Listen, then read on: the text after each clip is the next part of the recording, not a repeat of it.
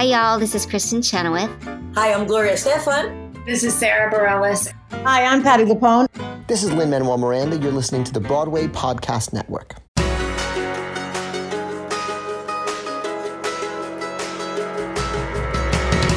Welcome to the final episode of the Theater Podcast here for 2021. I'm your host, Alan Seals, and this is our 2021 year-end wrap-up. Co-host for this episode is none other than Ayanna Prescod. She's a Brooklyn-based writer, editor, producer, and founder.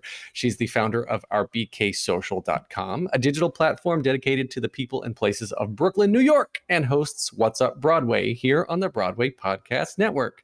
In addition, she's a freelance theater journalist with bylines in Variety, Theater Mania, American Theater, and Exeunt NYC.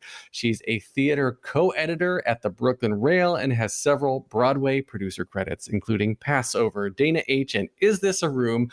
Ayanna, welcome to the final episode here, and thanks for joining me. Yes, so nice to join you. Thank you for having me. You're welcome. And then here at the end of the year, I love wrapping up kind of everything that's happened, all the shows that we each saw, and gosh, your job is literally to see shows. It really is. Saw a lot of shows. Starting again, this is I'm going to quantify this, right? Because we are coming out of COVID. Mm-hmm. This started as theater came back in like July, August, right? Mm-hmm. So in that time frame between then and now, I've seen 14 shows. You have seen how many? 65. Jesus. And I don't know how. The other day I posted, I was like, my final show for 2021. I was really excited about it. So just have a break. 65. Oh, wait. It might be 66 because of that final show. So I did my count before that final show. So it's 66. That's insane. Mm-hmm. And my gosh. So we've seen so much that's happened and so much that's changed. And coming out of 2020 into 2021, like Broadway's coming back. And then now it's going away again. And there's so much happening right now. So looking back on your experience this past year in 2021, what are some of the highs and lows that you can remember? Oh my gosh. So right before, the entire campaign of Broadway is back, off-Broadway is back, theater is back in general, I just remember on Twitter, so many of us just saying what our first show would be coming back. And I think we all had this idea in our head that every show was going to come back at the same time. We didn't know that it would be a sporadic rollout. And so I was just excited for that first show back. And the first show back for me was Fruma Sarah with Jackie Hoffman, one woman show. Fantastic. And it's literally the perfect way to re-enter the theater scene. All she has to do is do a smirk on her face and I'm laughing at it. And so the show was hilarious. And it was just like, okay, this is what I needed to ease my way back in. And so from there, I've seen obviously so many shows, but Passover, that was also one of, the Broadway return. Mm-hmm. And so that was another joy for me besides working on the show, but really sitting and devouring the show as an audience member was one of the highlights for me. And then, so much. There's literally, oh my God, I feel like this episode is going to be so long because we have so many shows. You and I saw Moulin Rouge together, yes, which was my musical return to Broadway reopening. So I saw Passover too, which was Broadway's first reopening. Mm-hmm. But yeah, Moulin Rouge, you and I went, and that was a party. That was a celebration. First of all, we got so many gifts at that show.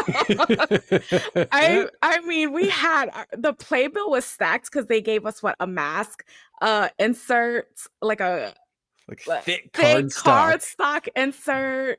They gave MAC lipstick at the end of the show. There was you got 4 or 5 cases of that MAC lipstick. Yeah. I was just like, can I have more? But that's the way to come back. If you're going to do it, you do it big. And the show was great. I I've seen the show pre-pandemic, and it's a good time. It's like, if you're going to see a show to have fun, Moulin Rouge is that show for you. One of my the high points for me was the Six. When I saw Six when they reopened, and because that, I feel like that was one of the most anticipated openings of 2019. Sorry, Correct. 2020. And then, so it shut down because there are 5 of the 6 queens that were going to make their debut, and then they all came back for the cast and for the reopening here in 2021, and that was just an incredible thing. And have you seen? I guess the other biggest, and I guess most anticipated opening was Company. You've seen Company, right? Yeah, I haven't seen it yet. Oh my God. I'm currently scheduled to see it January 4th. So I don't know. Hopefully that will happen. Hopefully.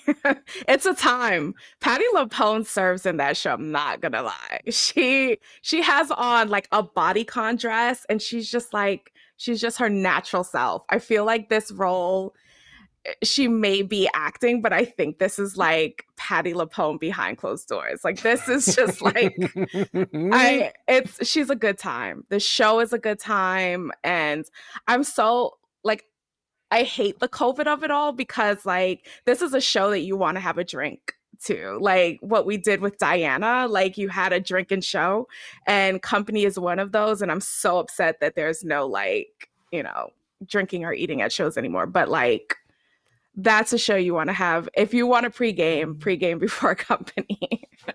That sounds fun. Well, now we can't pregame before Diana anymore either. That show was a good time. Yeah, I've heard such mixed things about it. I never got to see it on Broadway. Oh no, you're gonna have to live with yourself for the rest of your life not seeing Diana live. Literally, it's such a good time. Well, it was such a good time. So just a quick acknowledgement of all the shows that didn't make their full runs so far. And again, we've only been open for a couple of months here, but Is This a Room with Dana H running in Rep, Chicken and Biscuits, the Rockettes Radio City Christmas Spectacular, Diana we just mentioned, Thoughts of a Colored Man, Jagged Little Pill, Waitress, Beautiful, and Ain't Too Proud as of yesterday, as we're recording this, just announced that they're not coming back after shutdown. Like, this is so sad. It's so sad. And it's literally the job comes with it. Like, I mean, I feel like we've always known that theater is unpredictable. And while we all anticipate shows having a full, lovely run, things happen. And so because we have COVID on top of regular natural things that may happen, it's very sad that people are out of jobs, and people that work really, really hard on these shows can't see their full run. But I think coming into this industry, we know that like everything is unpredictable. And so I'm really sad about these shows closing. But I look forward to next year. There's so many good shows coming. You know what we haven't heard about, and this has occurred to me, was we haven't heard about this in a while, and it was supposed to open with Sing Street. Whatever happened to Sing Street? Yeah, when the news, that's a good question, because when the news of what was the show that just moved from the Lyceum, that was scheduled to be at the Lyceum but then had to Macbeth. move? Macbeth. No, Macbeth is moving from Lyceum to yes, Longacre. Correct. Right. So when Macbeth moved, I was like, oh, Sing Street is coming. And then we got the no, Sing Street is actually not coming. But that's a good question. I don't know. I hope it comes. I've heard a lot of good things about it. Yeah. We'll see. Sonia Taya is involved with that too. Of course, got the Tony for Moulin Rouge choreography, right? So I'm expecting good things out of that. So if you're listening and you know anything about Sing Street, let us know, because we're excited about it. Please. Did you see only Broadway and off-Broadway stuff? Because I part of the things that I'm counting as shows that I saw was Megan Hilty's debut at 54 Below, her 54 Below debut, and Jessica Vosk's Carnegie Hall debut, which both of which were just phenomenal. I am the Jessica Vosk is what I'm gonna have to live with the rest of my life knowing I didn't go to. But no, I saw Sis at 54 Below, and that was a time. That was a time. And she had some great features. I mean, Sis really she's a performer, that's for sure. If she's gonna put on a show, she's gonna bring like the best of the best in the industry along with her. And yeah, like, God, I didn't see Jessica Vosk at 54 Below. Please tell me about it so I can just kick Carnegie myself. Hall, yeah. Carnegie Hall. Sold out guest performances. The cookies, I saw the cookies. Did you? Yeah, I mean, like Marissa Rosen too. Marissa's been singing like as one of her singers forever. Marissa, I've known for years. Shout out to Marissa. But she's always there supporting Vosk as a singer on stage, and then like there are other guest singers that were who's the tall blonde guy from Pentatonics? That I forget his name. I'm having a brain fart. I know who you're talking about. But yeah, he was there as a guest singer, of course. Kristen Chenoweth, she's always showing phenomenal. up. Yeah, just incredible. And there were so many others. And then the Megan Hilty show at 54 Below. Megan did, but one of my favorite things was she did a medley of actual alto lines in popular shows of like Wicked, and it was just like the most boring. She was doing it comedically. She's like, here are the boring alto lines that you get to sing as an alto, because she was talking about the difference between being a soprano and an alto and whatnot. But it was some of the funniest things. I mean, like the comedic timing of Megan Hilty is incredible. That is crazy. One thing that I will say that Sis did at her show at 54 Below that I thought was hilarious, but so her, she did the I Love You song from Barney, but made it a bop. Like, I'm not kidding. She had us all sing it. She made it a bop. Like, she changed the score. It was just like, I was like, I cannot believe I'm in my 30s. Like, singing I Love You. Seriously, she really made it her own. Such a good time. Such a good time. You know what's different for me that I enjoyed is Neil Brennan's show, Unacceptable, off Broadway at Cherry Lane. Yeah, that was interesting. But who was your opener at your show? He didn't have an opener when I saw it. Oh no. So I heard that every show had a different opener. So they would do like, there was this girl, I don't even remember her name, but she was from TikTok, and she was so good as his opener. Like, I was just like, look at TikTok, like, discovering new talent. Wow. I'm surprised you didn't have an opener. I saw it early in the run. And it might have actually been a final preview, actually. I can't remember at this point. But yeah, they could have added that stuff later, or just like hit or miss, depending on who's available. They had an opener. But to have a comedy show, and I interviewed him on one of my episodes here on the podcast, and to have an actual stand-up routine in an off-Broadway theater, to me, originally, I went in scratching my head. I was like, is this going to work? But the way that he tells a story, he tells a full beginning, middle, and end story, which lends itself to being on stage. And I had so much fun watching him do this routine, this stand-up show. The show was fun. I didn't know what to expect when he walked out in his robe. I was like, what am I here? What is happening? But it was a full story, and it was a good time. And his music, his voice, oh my goodness. I was just like, this is so good. Definitely one of the highlights of 2021. What about Pooh? Winnie the Pooh. Okay, so this is like highlight of a highlight. I was anticipating this show the most, I would say, before it actually opened. When they put out the trailer of these puppets, I was like, oh my God, I don't know what I'm in for.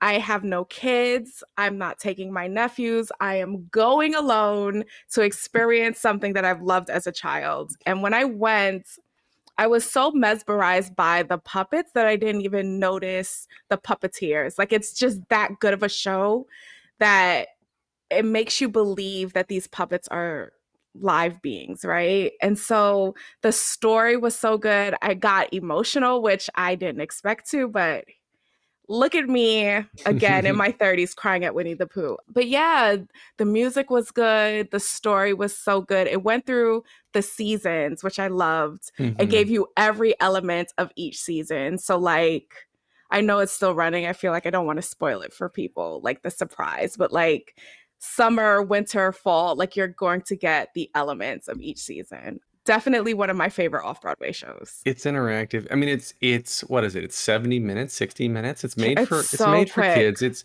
the nostalgia wrapped up with the characters. Like you said, the puppets themselves are phenomenal, wrapped up with the Disney of it all. It's co-produced by Disney theatricals. So there's that magic element to it. My 5.5-year-old, I took him, we got the press tickets to go, and he was my +1, my 5.5-year-old.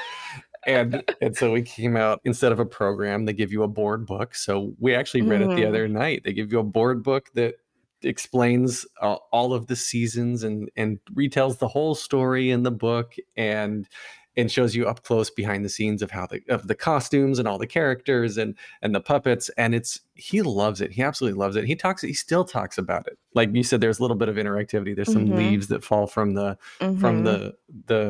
fly. Spoiler alert, during fall, some leaves fall. He still has those leaves and he plays with them all the time. Like we took a pocket full of leaves home. It's literally an experience though. Like the moment you get into the theater, they added some elements from Winnie the Pooh to the theater, and the theater is called 40 Acre Woods Theater, right? Just for this 100 Acre Woods? 100 Acre Woods. Yeah, the 100 Acre Woods Theater. Yeah. They renamed the theater. It's crazy. And they have rapid testing outside the theater for the kids. Children. Yes. Yeah, for kids. So don't let unvaccinated children stop you. You can go and get tested right there. They thought of everything, and it's literally an experience. And did you buy a stuffed animal? Please tell me you did, and I'm not the only one. He wanted Eeyore. Perfect. Oh, I got Eeyore.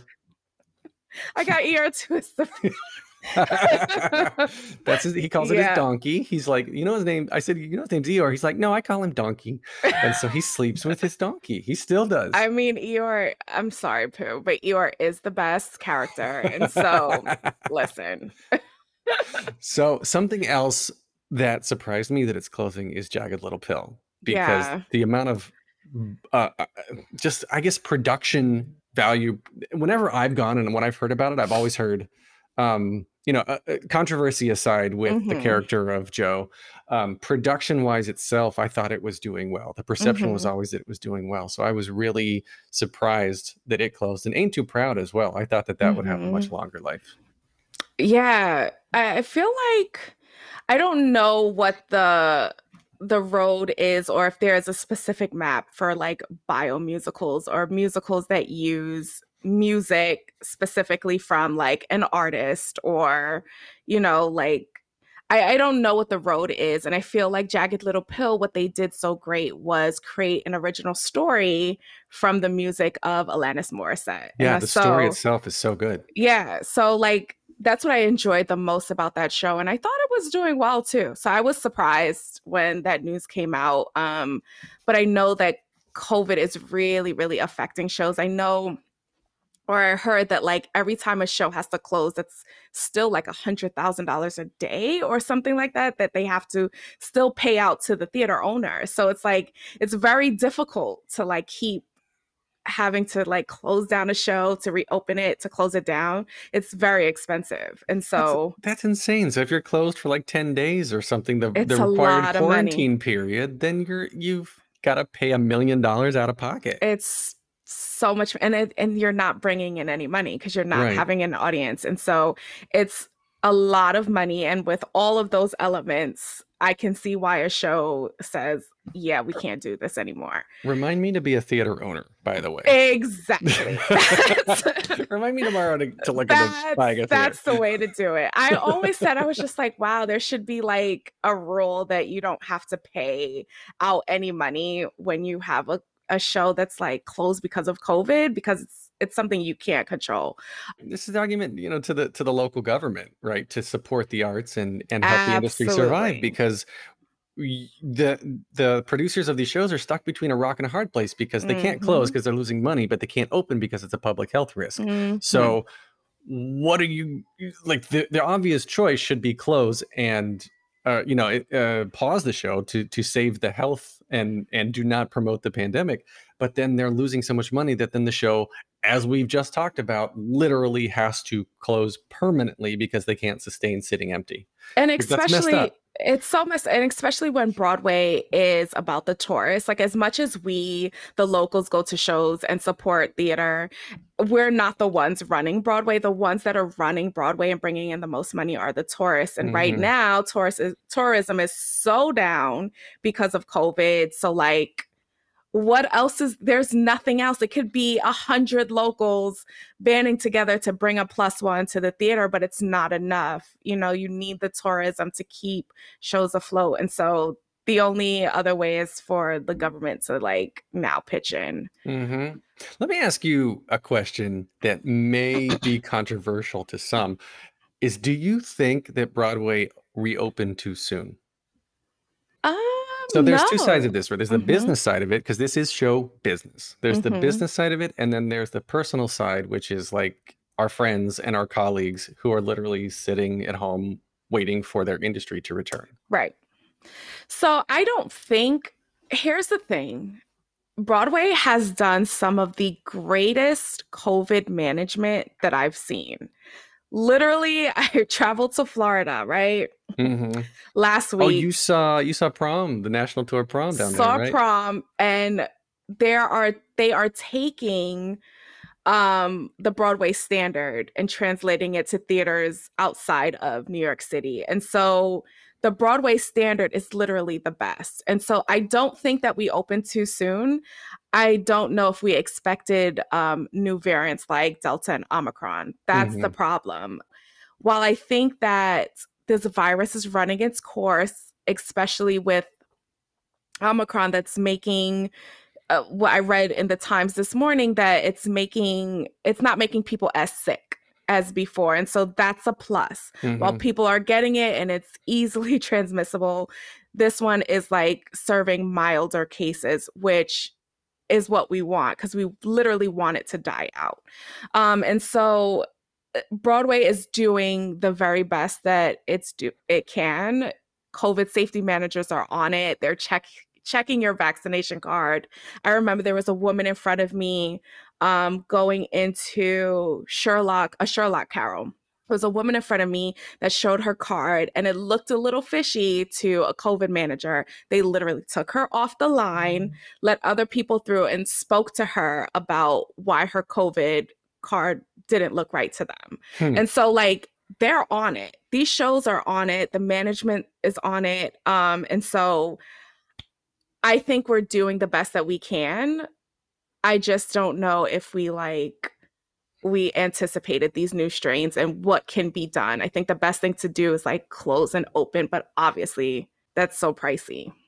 So, Right, right. The closing and opening works as long as you have the government subsidy, which mhm. obviously we don't have, so it's not working yet. So hopefully, knock Mhm. on wood, we can get some new administration in here soon that'll help fix all of We this. absolutely need it. But the whole thing is a gamble to begin with, because you have to. I mean, you can't just flip a switch. Once something's reopened, right? You can Mhm. sort of say, okay, tomorrow, yes, the day after, no. But to gear back up your marketing campaigns, your social media campaigns, getting your cast back together, it was more than a year. So everyone's Mhm. contract had expired. Everybody had to have their contracts renegotiated.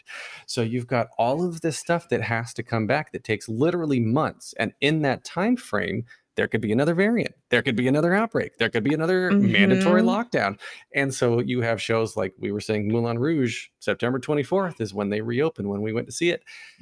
That was a complete 100% gamble by that production Mhm. team, assuming that nothing was going to stop or Mhm. come up in the meantime between then and between when they started in September 24th. And obviously, if Delta or Omicron had been in existence maybe over the summer when they started planning again, maybe they wouldn't have ever reopened. It blows my mind how uncertain all of this stuff is. Mhm. And I worry more about cast shows that have a number of cast members. So Mhm. like the Moulin Rouges, the Music Mans, who else has a large cast? Like Ain't Too Proud and Jagged Little Pill had larger cast members. And so I worry about that than I do like one or two people shows. So like I saw the last show of the year I saw was Becoming Dr. Ruth, one woman show, when it's in full run, still going, because it's literally one person on stage. And so I don't worry about those shows too much, but I do worry about, like 10 to 20 cast members all being on stage together with no mask. It It's is a tough. risk that they're taking, but I would still support it. What do you think is going to happen going into 2022? Are we going to, like, what we don't want is a COVID musical. I don't think we need anything Oh my God, about. please do not. Please stop right No. now. If Yeah. you're writing a play about COVID and all, please don't. I don't Mm-mm. think anybody wants it. Nope. No, I like the idea of having smaller shows because they will be able to be better maintained and better run. I think it's less expensive, obviously, to do smaller shows, so the production team can maintain being closed for longer. So, but then coming out in 2022, what then is opening that you're looking forward to? Oh my gosh, A Strange Loop. That's like number one. It's like number one. I would say A Strange Loop and Funny Girl are like, A Strange Loop is right here, like inches below it. It's Funny Girl. Theater as a whole are looking forward to these two musicals, but me in particular, Strange Loop and Funny Girl are like, I can't wait. Like, I want to be there. I first preview if I can. That's how excited I am about them. But like, A Strange Loop is the journey of A Strange Loop happens so quickly, and I'm so proud of Michael R. Jackson and the work that he's done, because it was literally at Playwrights Horizons, a year ago, 2 years, well, right before pandemic. Then it went to DC right now at Woolly Mammoth, and then coming to the Lyceum next year. Crazy. That's not normal. I don't want people to get too excited. It's not normal, but when you have a show like A Strange Loop, this is what can happen. I'm very excited about that. Oh. Paradise Square also. I went to see it in Chicago, and I'm telling you, it's a good show. It's a good show. Have you heard anything about Once Upon a Britney Spears musical? What's the title of that one? Once Upon a One More Time. Yes. Yes. I've only heard a little bit because Celicia, a podcaster here, has been posting about it because she's in the show, but that's as much as I've heard of it. I know that it's another one of those biomusicals that creates an original story. So it's Britney Spears music that ties together and works to be a princess musical. That's as much as I know. I am going to see it, but I don't know too much about it. Yeah, I try not to read much about that kind of stuff before I see them. I want to be pleasantly surprised and go in fresh without any preconceived notions, and take it from there. So yeah, like you, I know what Celicia Thomas has been posting, but that's kind of it. It's just been the Britney Spears musical to in my mind and to many people for so long, and I didn't even know the title until a second ago. Once Upon a One More Time, maybe. Okay. But also, like, I'm very happy that they're not promoting it as the Britney Spears musical, because that could be a disservice. Because I remember, I don't even remember the name of that musical that happened years ago. That was called the Tupac musical. Yes. And it used Tupac's music, but it was an original story, and it ended badly because people came thinking that they were getting a biomusical about Tupac, but it wasn't. That's what I expected about Jagged Little Pill. Oh, interesting. When I went, I knew nothing about it. I didn't read up about it at first. And I thought it was going to be about Alanis Morissette, which of course it has nothing to do with her. It doesn't even mention her. The only nod, the only nod to like breaking the fourth wall in that respect is during Ironic, where they're like, that isn't actually ironic. That's, it's like making fun of the lyrics. Yeah. So, but yeah, I knew nothing about it. I was so surprised and happy that it was an original story. I feel like I knew that it was an original story, but I don't know how I knew. I don't know if I read it or what, but I knew that it wasn't like a complete biomusical about Alanis, but I don't know why, so I couldn't. Well, this year has been full of ups and downs. Next year, hopefully, will be more ups than downs. And just so everyone can connect with you, Ayanna, where can we find you online? Oh God, I'm a Twitter girl. That's it. at Ayanna Prescod, Ayanna, last name Prescod. I am Twitter. I'm on Instagram, but I hardly use it, like, ever. And so, or BPN, literally. BPN.FM/WUB for What's Up Broadway. Ayanna's the host. And of course, our BKSocial.com. Visit that website and check that out. I'm online at theater_podcast on Instagram and Twitter. You can get more of me at BPN.FM/TTP for the Theater Podcast. Leave a rating and a review wherever you're listening. And thank you. Happy New Year. Stay safe. Get vaccinated. Support your local theaters. Anything else to add, Ayanna, before we say see you next year? No, get vaccinated and boosted. Please get boosted. Please get boosted. All right. Happy New Year. Happy New Year. Take a deep breath, make the world a little colorful. Hey, it's Leslie Odom Jr. here on the Broadway Podcast Network to tell you about the Rise Theater Directory, a program of Maestro Music. Rise is a national online resource designed to connect and empower backstage and administrative and creative theater professionals from underrepresented backgrounds. If you work or aspire to work in the theater community, this can help you find your next project. And if you hire theater professionals, search the Rise Theater Directory to find your next team. Create your profile now and get more information by visiting risetheater.org. That's theater with an RERISETHEATRE.org, because only together we rise.